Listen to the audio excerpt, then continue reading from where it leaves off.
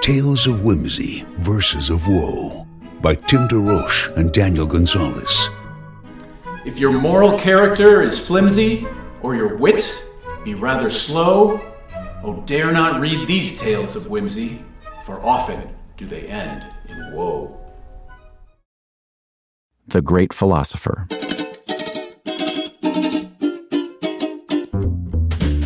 Ignore the forest for the trees.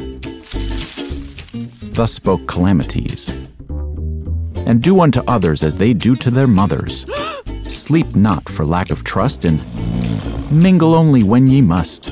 For life is but a slice of pie that's eaten by some other guy.